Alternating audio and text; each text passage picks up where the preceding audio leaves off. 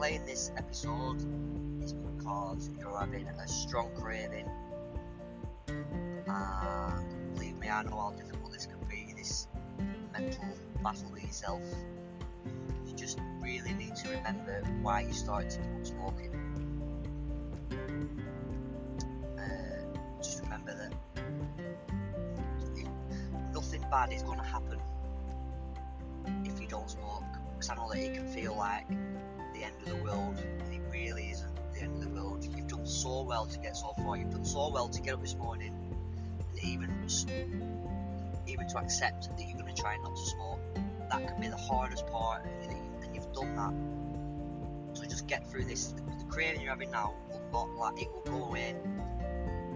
You need to just fight it and fight it and fight it, and before you know it, in the blink of an eye, it'll be gone, and you'll realise, oh, I'm alright, and carry on. Just keep it, honestly, you can do it, I promise you. You can do it.